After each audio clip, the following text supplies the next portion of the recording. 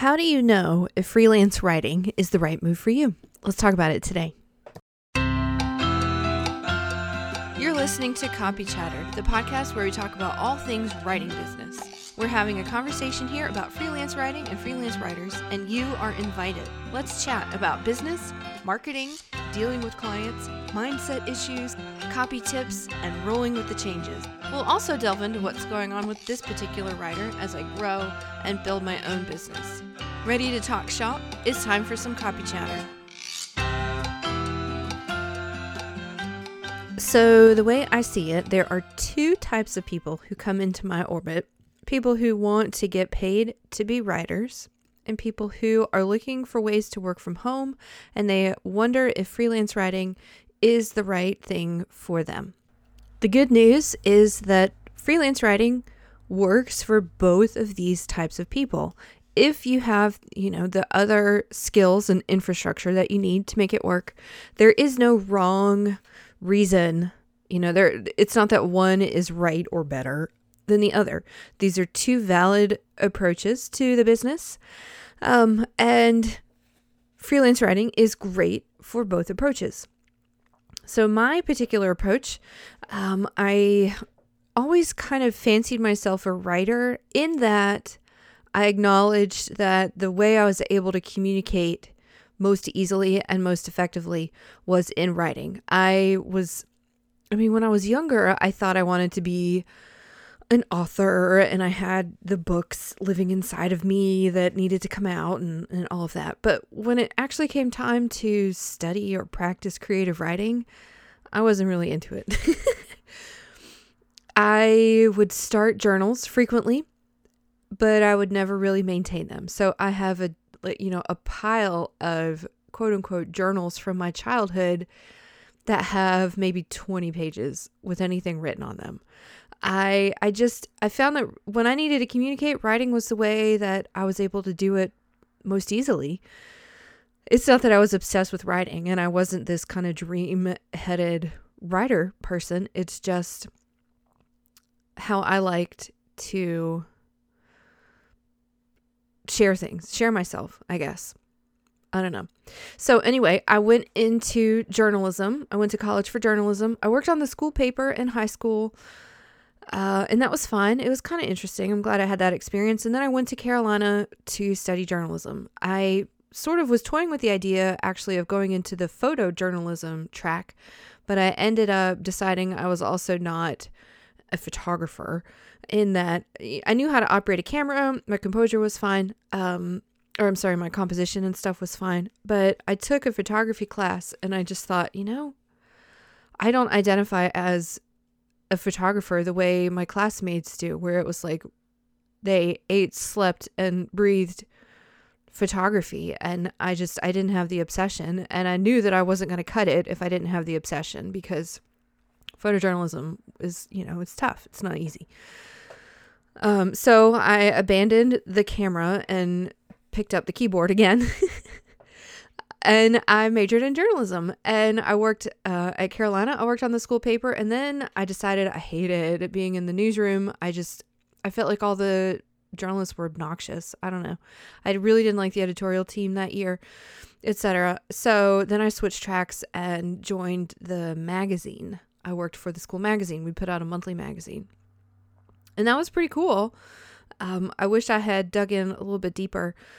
But fast forward to the end of my senior year, and I finally had landed a week-long kind of an internship type thing at the Raleigh paper, at the big paper in Raleigh, which is the biggest city near Chapel Hill. And so I sat in on the editorial calendar meetings and what's going to be on the front page decision-making process. And I shadowed folks who were working on the paper. I thought I wanted to be a copy editor, so I kind of shadowed that desk for a while. And I realized that I hated that newsroom too. And that's when I began to panic, because I was graduating in 3 weeks and I was all set to go be a journalist. And I realized that I enjoyed the writing part, but I hated basically everything else that came with it. I hated wrestling with the technology. I hated dealing with the editorial staff. I hated the weird hours in the schedule and the smells, and I hated it. So what does every soon-to-be college graduate do when they panic? They apply to grad school. So I applied to grad school. Anyway, and then I had to leave grad school after 6 weeks. I had to withdraw because of a head injury from falling down a flight of stairs, which was just, fabulous and amazing. And from that experience, I was like, well, what the heck am I going to do with myself? I can't. The real challenge for my head injury is that it affected the part of the brain where language, like vocabulary is accessed. I forget what part of the brain that is, but I basically forgot the meaning of most words. I ventured at the time to estimate that I lost access to 70%-ish of my mental dictionary. I would look at things like a pencil, and I couldn't come up with the word pencil.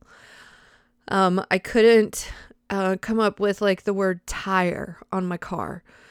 Just things like that. It was so difficult. Having been a person whose identity was based around language and written communication, the fact that I couldn't read because I didn't understand the words, because I couldn't remember what any of these words meant, it was actually kind of an identity crisis.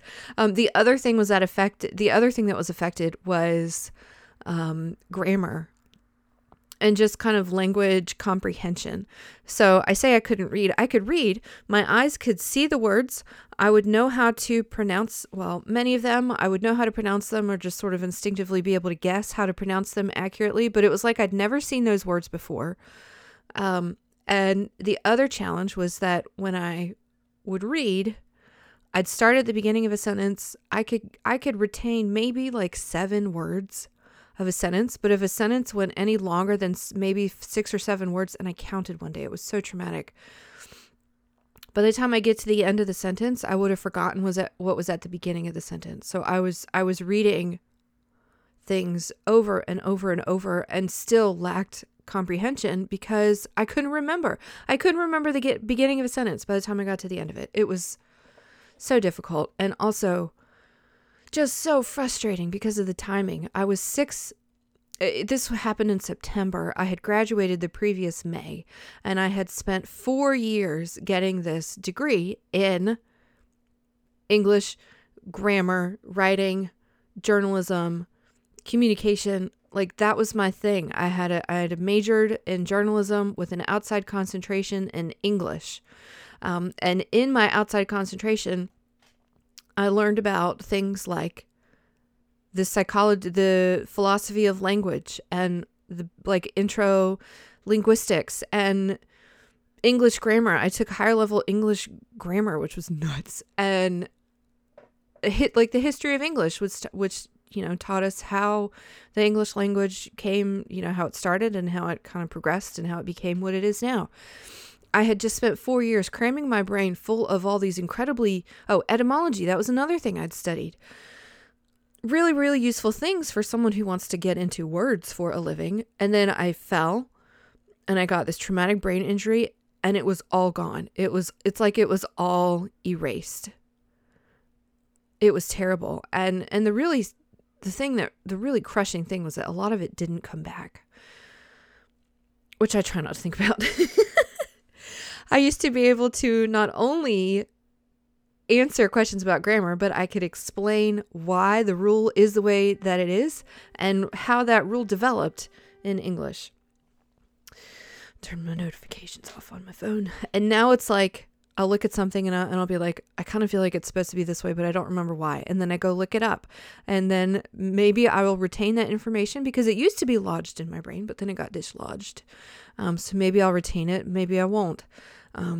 Helping my almost 9-year-old go through his 3rd grade English is actually really helpful because it's bringing back some of that stuff I'd studied. Anyway, all that to say, I had just graduated. I had just enrolled in graduate school studying linguistics, with the intention to do I kind of wanted to go into historical linguistics, but the master's program I was in was more about applied linguistics, which, was still very cool. But I only lasted 6 weeks before I had to withdraw because of my brain. And then what was I going to do? So I started working in nonprofits, doing program coordination and database management and stuff like that. And I did nonprofits for a while. I worked in a higher ed nonprofit. I worked in, what are some of the other ones I did? I worked for an affordable housing nonprofit. I worked for a mental health nonprofit. I worked for a healthcare foundation, which was really cool. Being part of a foundation, that was really cool. All my jobs actually were pretty cool, but they were also not the kind of thing I wanted to do forever. And I knew that. I knew that I wasn't going to work in nonprofits forever. I actually thought I was going to get married, which I did, and have kids and be a stay-at-home mom. But I also knew that my first husband's salary, and the kind of career future he envisioned for himself did not really lend itself to being a single income household. So I started to get my head around maybe I can work from home. And this was maybe 2008-ish. And I was reading all these blogs. It was kind of the heyday of really cool blogs that some of which are still around, many of which have retired by now, at least the ones that I used to read. But a lot of them were either like personal finance blogs talking about making money online, or they were kind of like mom-oriented blogs, even though I wasn't a mom. But I really liked reading these. And they would mention, maybe they were like kind of frugal living blogs, simple living, that kind of thing. And I began to notice that some of these bloggers were talking about making money online by writing. And my little sensors went up and I was like, what is that? I need to know what that is. They were freelancing, which is a word that I had heard in my journalism days, but it wasn't something I paid a whole lot of attention to because I had planned to get on staff somewhere. Way to think ahead, Ashley. So anyway, the long view is not always my strength. So yeah, when I realized that people were writing online for clients, I decided that was the thing for me. I was 5 years out from my head injury by then. By the time when I got started, I was like a little over 4 years out from my head injury. And I thought that I had certainly recovered well enough to be able to write again. And so I went for it.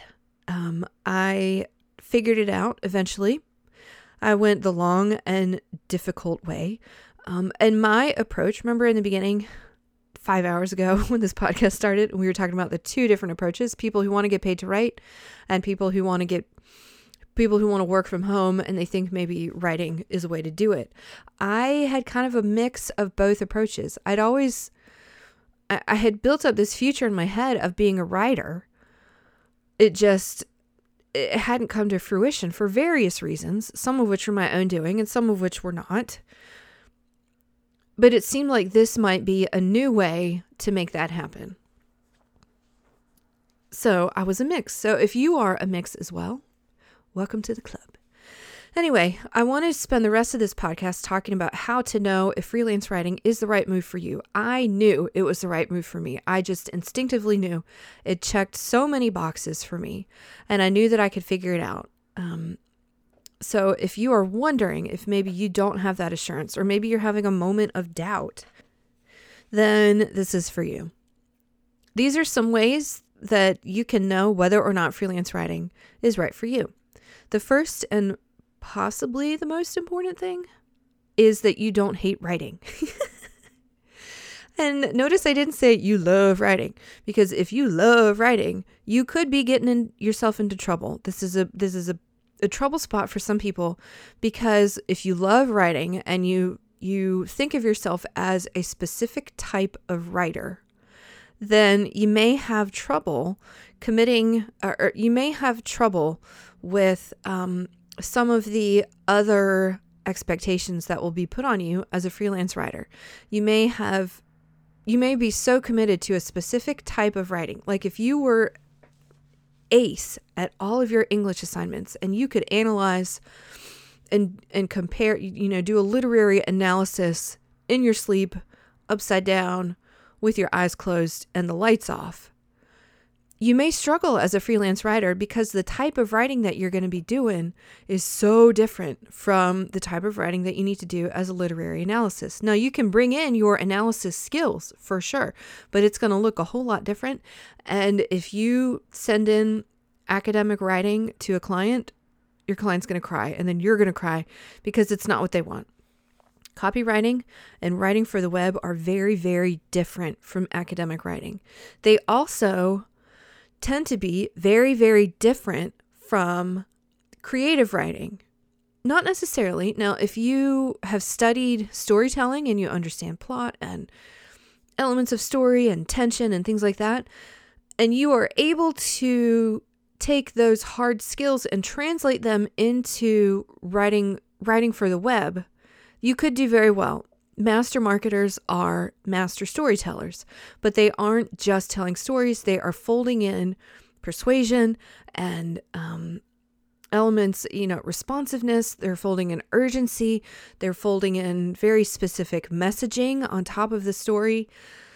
The storytelling is a vessel through which marketing can be done very, very effectively. So if you can find a way to plug in there and you've got solid creative writing background, that may work for you. But if you are too deeply entrenched in a style that you learned, for example, in school or in your writer weekend workshops, or your MFA program, you may have trouble being a freelance writer. You have to open yourself up to what may very well be a completely different style of writing. So if you can only ever accept one of those types of writing, academic writing, creative writing, if anything that is not formal or authoritative is not something you feel comfortable with, you may struggle as a freelance writer. If that resonates with you, I invite you to come into the Facebook group and we can talk it out. There's a whole lot that I can say on this subject that I can't really cram into one podcast. Maybe I'll do a whole nother episode on it. Okay, another way to decide whether or not freelance writing could be right for you is that you don't mind putting yourself out there. You aren't afraid to come out of hiding. Being afraid to market is something that held me back for a really, really, really, really long time. Because I had all these misconceptions about what marketing was, I was also really afraid to put myself out there because I didn't want to be judged. I didn't want to be criticized. I didn't want to be stupid. I didn't want to be a bad writer. I didn't want to fail. So I didn't put myself out there for a really long time. And a lot of my work came to me through ways that were a lot more natural for me, but also much slower. It wasn't until I started forcing myself to actively pitch every single day, that I got over this fear of putting myself out there. And then fear of rejection kind of melted away. The sting of rejection didn't always melt away, but the fear of rejection melted away. And so if you are not able to put yourself out there, you shouldn't really probably go into freelance writing. I can help you work through the fear so that you can become someone who puts himself out there. But if you're not willing to do that work and you're not willing to actually do it and trust me and hold your breath and take a leap and send the email, this might not be the right move for you. Which brings me to a third way to know if freelance writing is right for you. You need to be coachable. So being willing to adapt your writing style, being willing to learn how to put yourself out there even though you're facing rejection, being open to reworking the way that you do things or the way that you see things or think about things, that's being coachable. Being able to take input, being able to take a critique, not a criticism, but being able to take a critique and not being so precious about all your perfect little words on a page. That's being coachable. So if you are coachable, you can go really, really far, because when you're coachable, you're willing to admit that the way that you do things or see things or interpret things might not be the most accurate or effective or realistic way of doing so, which means that you are open to trying other things, and that is how you solve your problems, and that is how you make progress. If you are not willing to be coachable, then you're going to struggle. You'll do way better for yourself, way faster if you listen to coaching. Not just if you listen to it, but if you buy into it. I didn't start making serious progress until I started paying for mentorship. And I'm not going to sit here and say you have to spend money to make money, but when you are willing to spend money, you can make money a lot faster. Okay, 2 more things. You need to be flexible. And that kind of goes along with being coachable, but it also means flexible with your subject matter. If you are only willing to write about dating and relationships, you may struggle. Whereas if you're willing to write about a bit more, things that are boring to you, you'll have a lot more options. If you are committed to only writing blog posts, you're going to struggle with being able to make enough money to pay the bills. If all you ever want to do is write blog posts forever and ever, amen. You're going to get really tired of writing blog posts, and you're going to have to write a heck of a lot of blog posts to make enough money long term for this to be sustainable and lucrative. So you need to be flexible with the formats that you write. Be flexible with the type of people that you work with. And now I will put some caveats on this. You don't have to be flexible forever. There's a specific type of business that I like to work with now, and I might consider other types of clients, but for the most part, I know where I go best. I know where I work best and who I work best with, and that's pretty much who I'm going to stick with. But in the beginning, I've had to do a lot of really weird stuff. Like, not weird, but like I've written a lot of really random stuff for a really wide assortment of clientele. And it took me doing all that stuff to figure out where I fit best. So having that flexibility up front will open you up to a lot more options. I don't know how many people send me an email and they're like, I want to write about simple living and parenting and relationships and history. And I'm like, well, good luck to you. You're going to have a hard time building a career on that if you want to be a freelancer, because it's hard to find work in those genres. And so then they're like, well, I don't know if I want to write about that. Or they will say, okay, tell me what to write about. And the response to that, either it's, well, this is what I want to write about, and I don't want to be bored. That's great. You're limiting yourself. And if you're flexible, you give yourself more options, but you may get bored from time to time. I don't know that anyone ever died of boredom. They might have died by mistakes they made trying to relieve themselves of boredom, but the boredom itself didn't kill anybody. Finally, freelance writing may be a good fit for you if you like learning and applying. And this goes in 2 directions. If you like learning about writing or the business of writing and applying what you're learning, so kind of experimenting, this could go well for you because it means that you're open. It means that you're coachable. It means you're flexible and you're willing to try things until you find something that you really, really like, knowing that it may take some time.